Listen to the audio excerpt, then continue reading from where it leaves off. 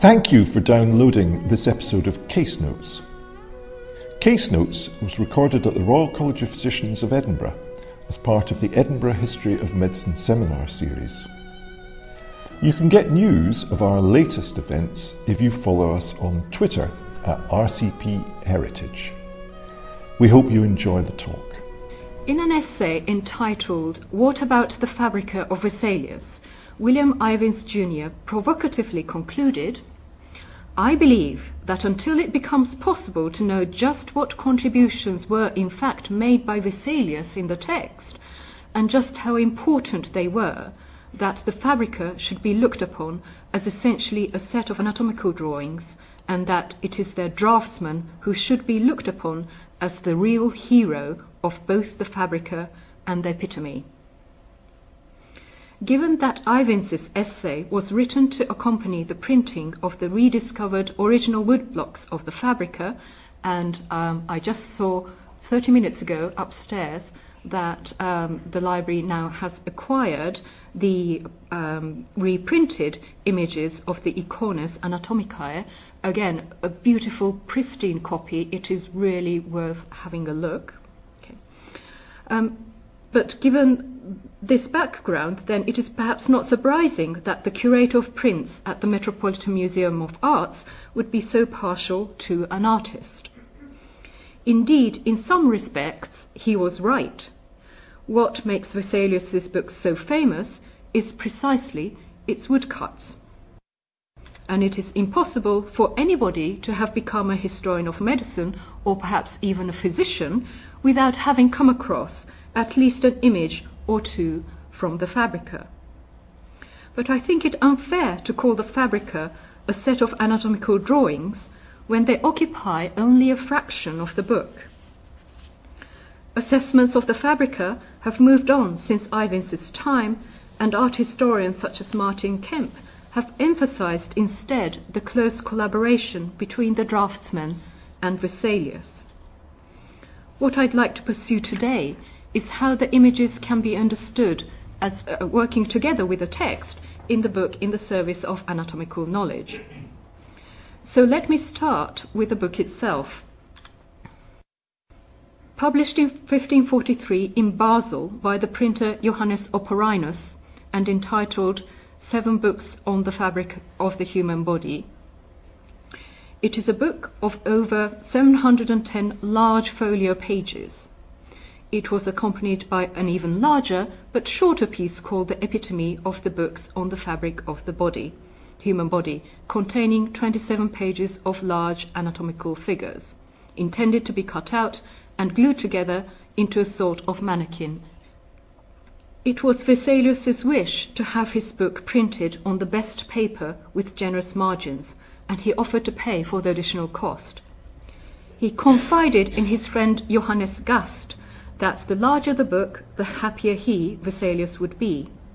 Even if Gast were to laugh at such a desire, nothing would delight him more, Vesalius wrote, than to make a great impression. In the August of 1543, Gast told Heinrich Bullinger that the retail price of the Fabrica was 4 florins 4.5 batzen, 1 florin being 15 batzen, and the Epitome 10 batzen. That is to say, the Fabrica cost about 6 times more than the Epitome. The total price of the 2 books roughly tallies with what Operinus later charged in 1547 at 5 florins and 3 batzen. In 1546, the City Council of Basel set the tariff of meals with meat in the city's guest houses at 3 shillings, 1 florin being 20 shillings. Which suggests that the Fabrica and the Epitome together were worth about 34 meals with meat at the time. We do not have information on prices of a sufficient number of 16th century printed books to make any meaningful comparison about the prices of the Fabrica as a printed book, though I list here some known prices. A few coloured copies of the Fabrica and the Epitome are known, but I've been unable to find their cost or price. Though perhaps not the most expensive book in the scholarly market, The Fabrica was a relatively expensive book. In 1542, Vesalius' salary from the university was 200 florins a year, so the Fabrica and Epitome together would have been equivalent to a bit more than a week's pay from the university for him. The title of the book, De Humani Corporis Fabrica Libri Septem, on the fabric of the human body, was an indication of the Galenic lineage of the work. It was the title also given to a tract by a Byzantine author, Theophilus Protospartharius, which was translated by Junio Paolo Grassi and published in 1536. The virtue of Theophilus, according to his 16th century translator, was that he lived after the time of Galen, was a Christian, and wrote a tract which was much shorter and more succinct than Galen's On the Usefulness of the Parts in 17 books.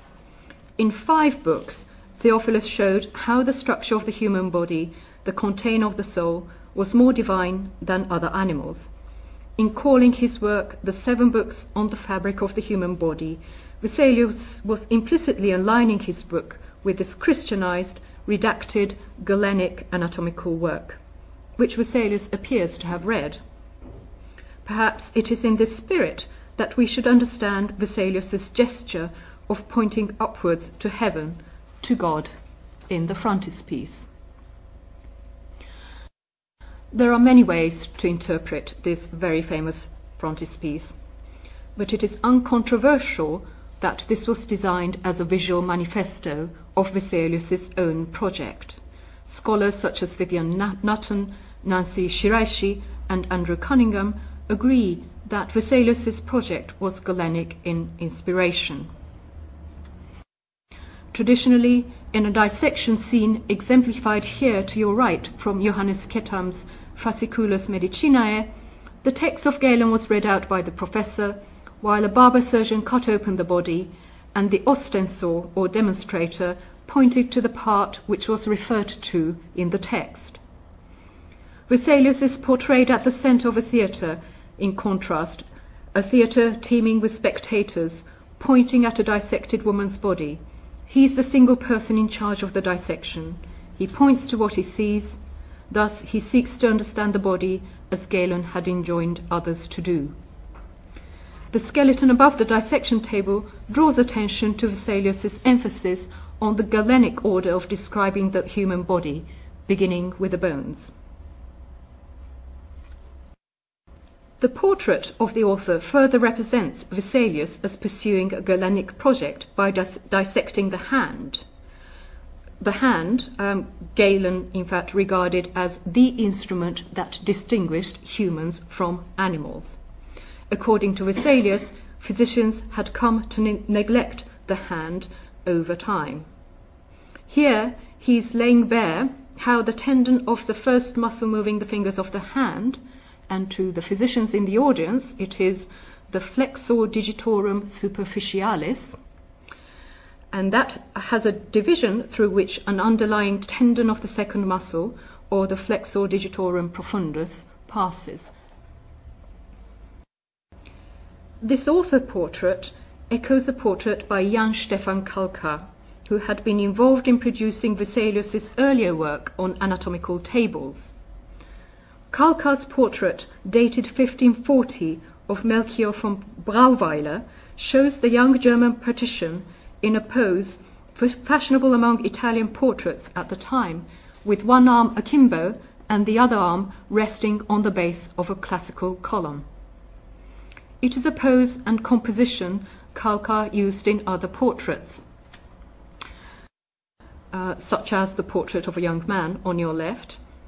A classical column in the background was also his standard prop, as it is repeated in the portrait to your right of a bearded gentleman. Kalkar showed Brauweiler wearing a black brocaded overdress with a belt or cord that tucks in the drape at the back, with sleeves in what looks like vertical strips of black satin.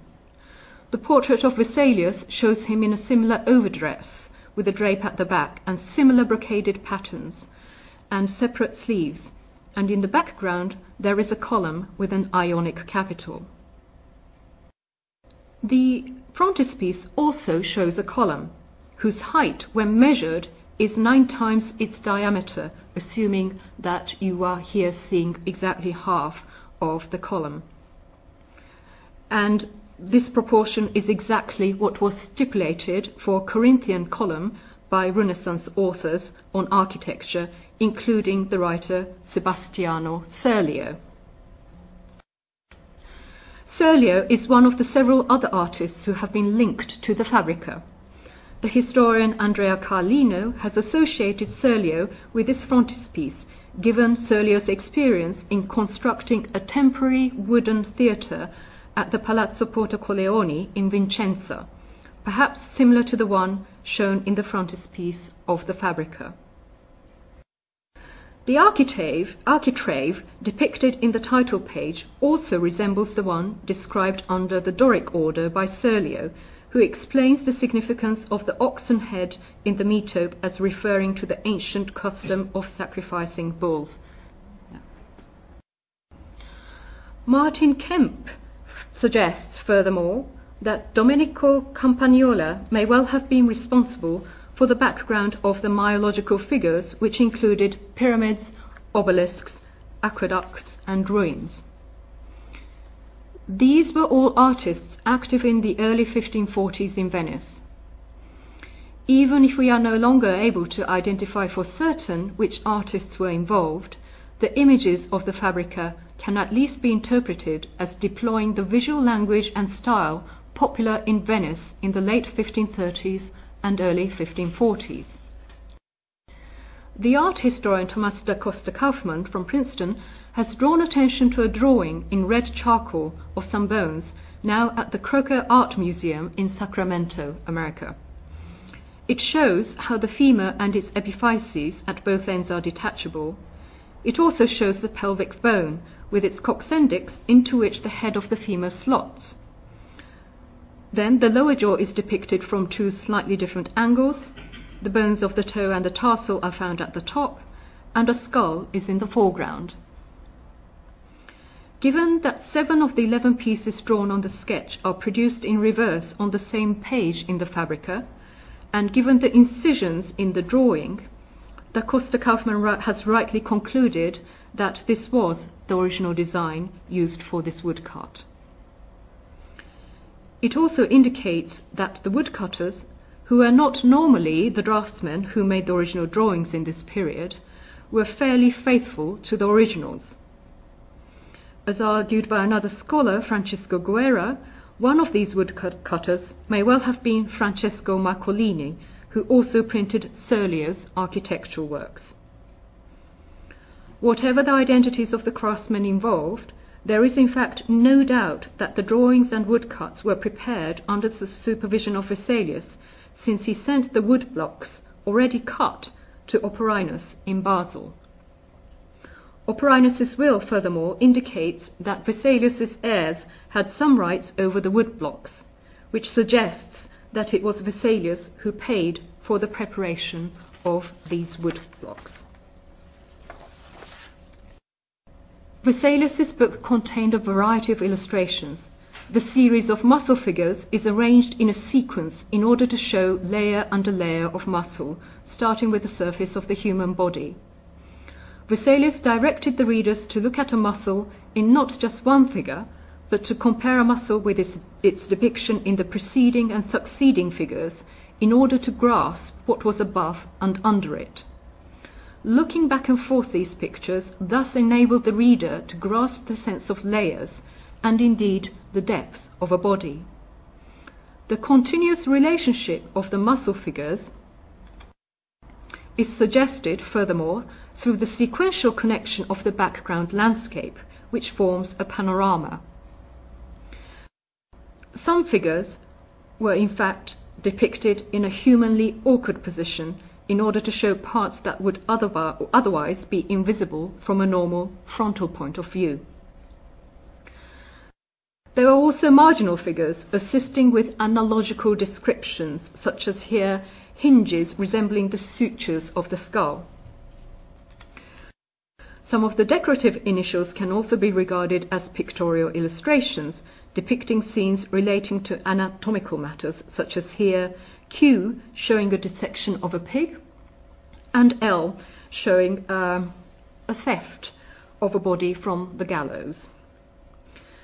6 out of the 7 books of the Fabrica begin with large ornamental initials, and each chapter is headed by a smaller decorative initial. The use of differently sized or coloured decorative initials in order to signal different levels of text breaks was a well-known convention in medieval illuminated manuscripts. What is somewhat unusual is Vesalius's insertion of 2 initials next to the text in order to explain the instrument glossocomion mentioned by Galen for resetting a dislocated thigh bone.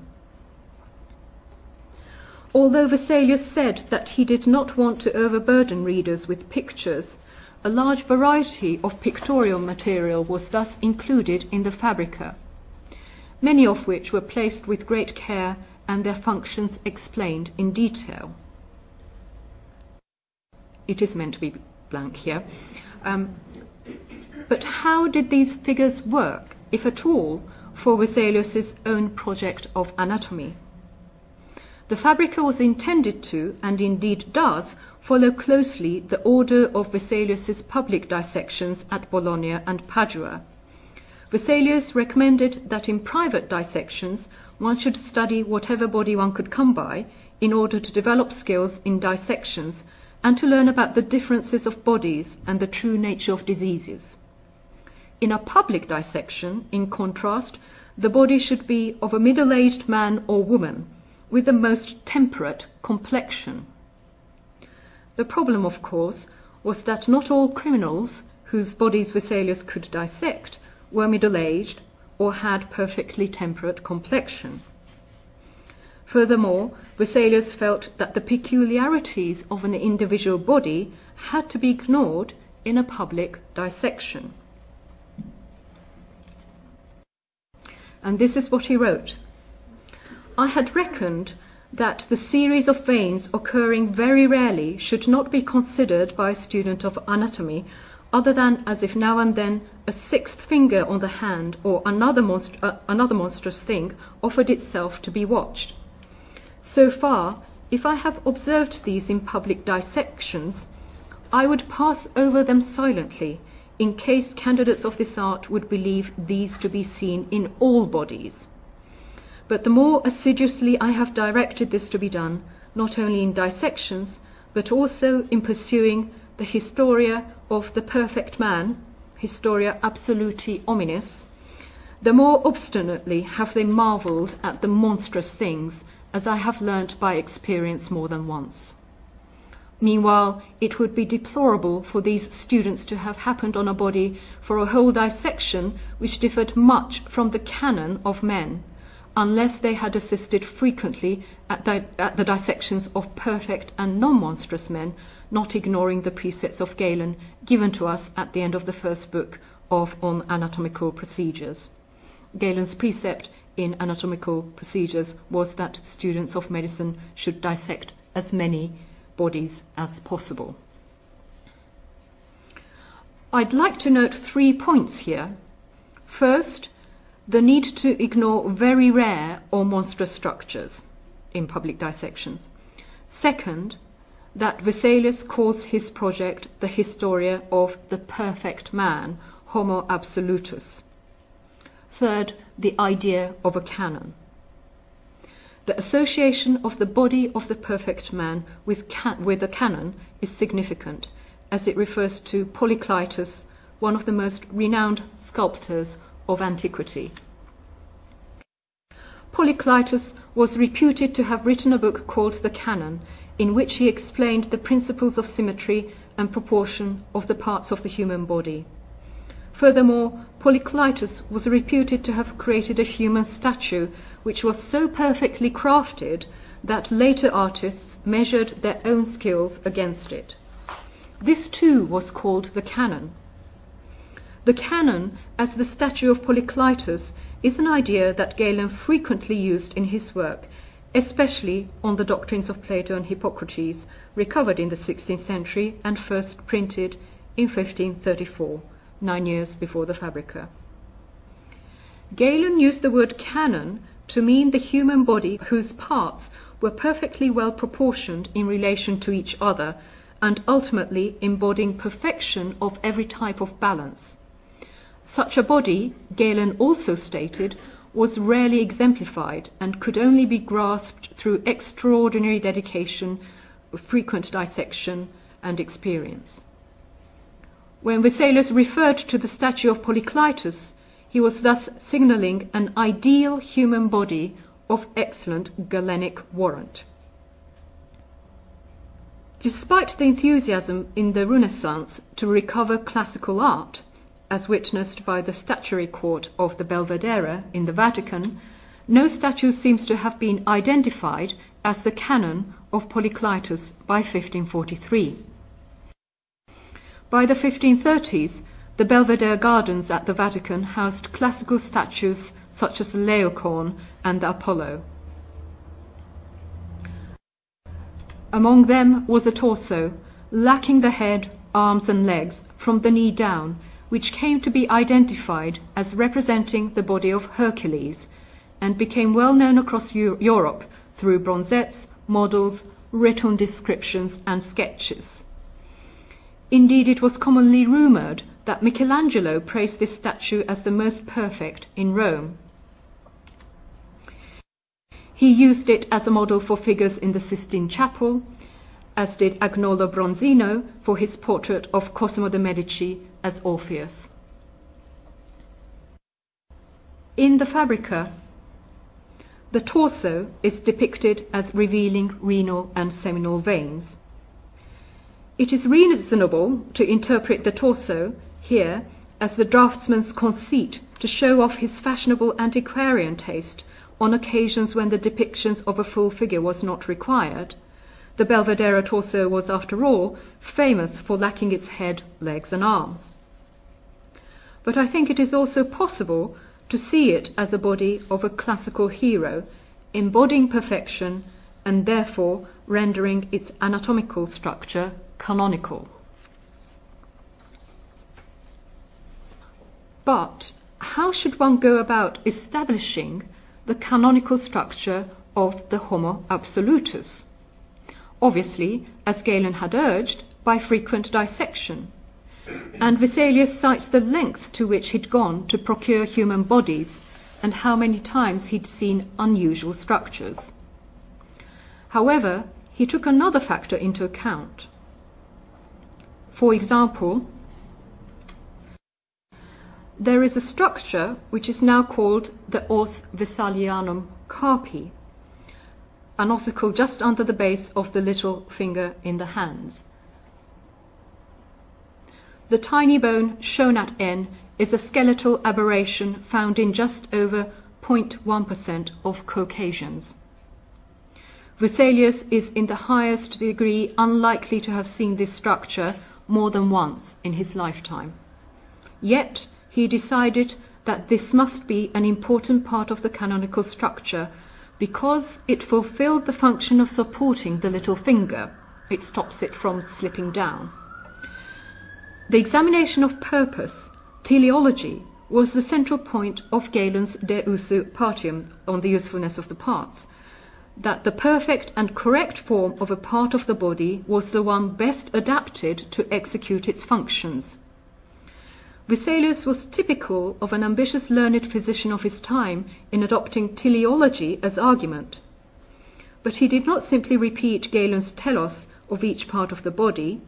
Rather, he offered his own teleological explanations throughout the Fabrica, and not just for ossicles as rare as the os Vesalianum carpi.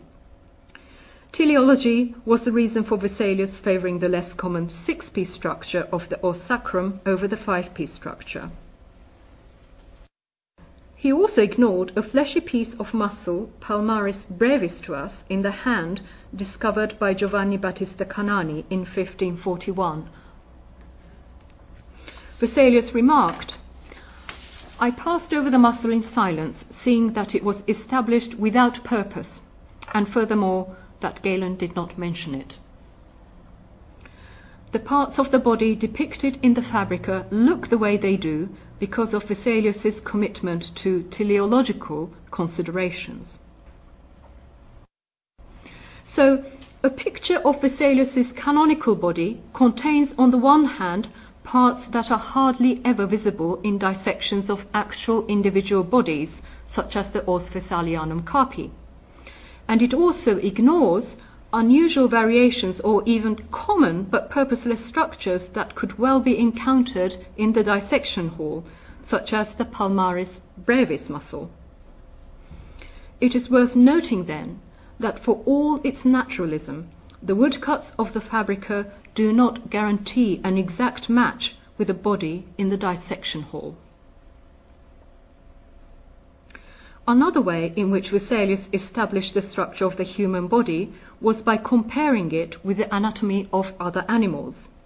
The study of anatomical structure for the sake of understanding human structure is not in itself a new method of investigation.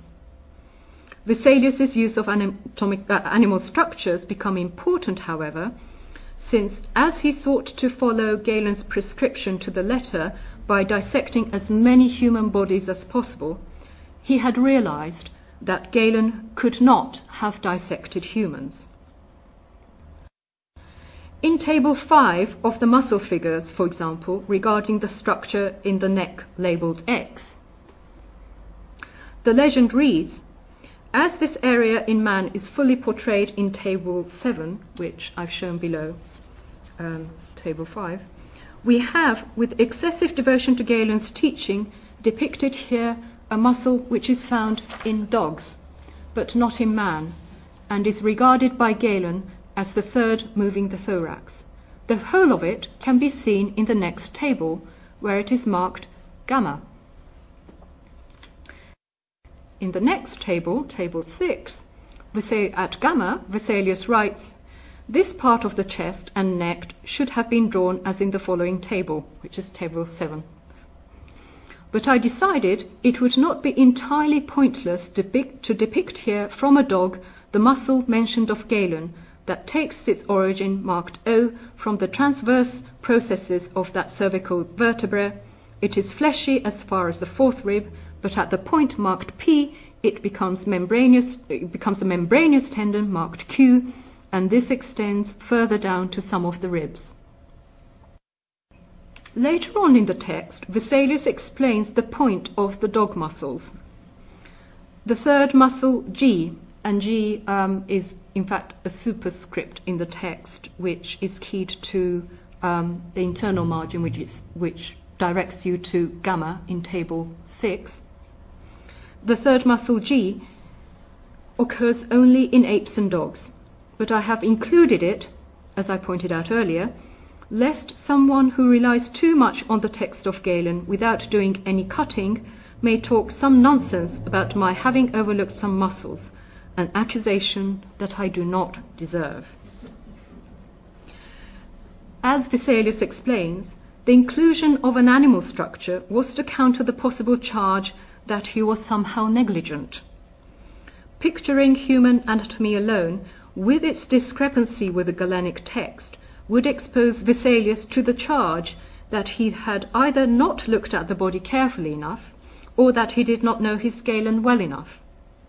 By introducing the structure that matched Galen's description into the image of a human body, Vesalius thus offered a direct point of comparison to his readers. The animal structures are there to show that Galen's description fit animal structures better than human ones, and to show, in turn, how valid Vesalius's own description of the human body was. What is being compared here is not animal and human structures per se, but rather the authorities of Galen and Vesalius. For Vesalius's position to prevail, however, the reader in fact has to take on trust Vesalius's point that Galen's muscle of the dog cannot be found in humans. In this sense, this pictorial strategy offers persuasive rhetoric rather than proof to Vesalius's point. This type of figure of the human body containing partial animal structures, strictly speaking, does not depict the canonical body. They are instead a pictorial form of adjudication, confirming that Vesalius's description fit better the anatomy of a human than Galen's or any other person who got it wrong. The use of pictures to differentiate competing views of medical authorities is in itself not unique to Vesalius. Berengario Carpi had done precisely that in an earlier work, albeit in a cruder form, when he uses pictures to differentiate between true and false positions of the veins in the hand. And here he's actually saying this is the true cause of a particular vein and this is the wrong one. In Vesalius's case, he used the composite animal-human figure to achieve a similar effect. Vesalius's woodcuts thus allowed him to establish canonical structures, incorporate teleology, and compare authorities. The woodcuts were hardly ever precise depictions of the actual individual specimens that were observed. Structures deemed useless were passed over in silence, while rare ossicles became visible. It is important to note that without the text, a novice would have been unable to tell that a particular muscle arrangement embedded in the human figure belonged to an animal, and that thus it showed how wrong Galen was. In other words, Vesalius's pictures would not make sense to the reader without the text. Without the text that explained what the reader ought to be seeing in the picture, the precise point of the picture would be lost. These pictures could not be understood by those who were illiterate or who could not read Latin. Nor did the claims made in the text stand alone. A standard page in the Fabrica, without the images, looks like this. It has text in both the external and internal margins.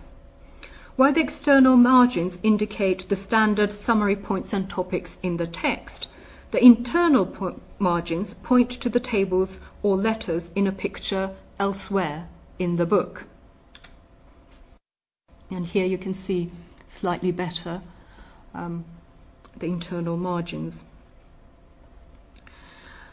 A superscript alphabet letter in the main text was keyed to the internal margin, which then would send the reader to a part of a picture elsewhere in the book.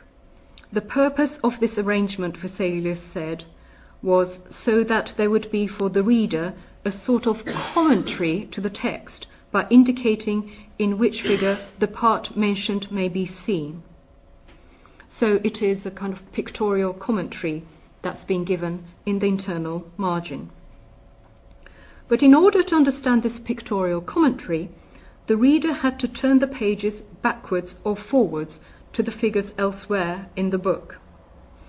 According to the historian Nancy Shiraishi, this pictorial commentary would require a conscientious reader to look over to the figures over 100 times in a space of 6 pages.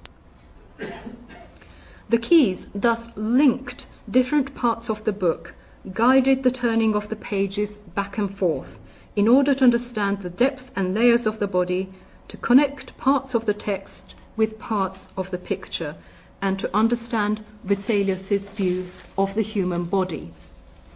It broke with the expectation of a linear reading of a book from beginning to end. This is not what you do with the Fabrica. So, where can the canonical body be found? It certainly does not exist out there in nature in a particular individual human body that could be dissected in the anatomical theatre. Rather, it is being created in the experience of reading Vesalius's Fabrica, that is, the reading experience of going back and forth between the text and the image. In its design and use of pictorial material, the Fabrica is probably the most complex of 16th century printed books, a result, no doubt, of an unusual extent of authorial control over pictures, enabled by Vesalius himself paying for their preparation. The woodcuts in the Fabrica were indeed remarkable because of how they worked together with the text. Vesalius's book, alas, was not an overnight success. It did not persuade all physicians of the importance of using pictures in their books on human anatomy. It did not dramatically change public dissection practices. Not everybody believed in Vesalius's anatomical discoveries. But one thing that did happen was that woodcuts of the Fabrica were copied almost immediately and recopied relentlessly. For the extraordinary case of Thomas Geminus, who copied line by line Vesalius's woodcuts into engraving, I refer you to Professor Donaldson's lecture, which is available on this college's website, and recently he has written a paper in the library about this. Here I'd like to add the case of Felix Platter. In his anatomical work published in 1583 on the structure and use of the human body, he explicitly stated that he was copying Vesalius. He had in fact tried to purchase the original woodblocks, but found them to be too large. Platter said that he had used the same letters as Vesalius in the figures he had copied from the Fabrica, so that a direct comparison could be made with Vesalius's work. This is a point often repeated by post-Vesalian authors to explain how their pictures did or did not differ from the original images in the Fabrica. Not all borrowing, copying, or reuse were acknowledged or done skillfully, and hardly any were accompanied by the original arguments by Vesalius, or were used in the ways that Vesalius did. Here I'm just showing you 3 examples, one each from each century, of the copying of Vesalius's, what I call the gravedigger skeleton, but you can immediately recognize them. If you go to Welcome Images and type in Vesalius, there are actually many, many more copies of this kind, but I thought I'd just choose one for each century. Well, actually, the last one is very interesting because this was apparently printed in Constantinople, and I have no further information about this. If anybody can enlighten me, I'll be very grateful. The upshot of all this copying was that Vesalius's anatomical figures became the standard by which all other authors publishing books with anatomical figures had to measure themselves. In a sense, Vesalius's anatomical figures themselves had become canonical. In this, then, Ivins was perhaps right in insisting on the importance of the woodcuts of the Fabrica. Thank you.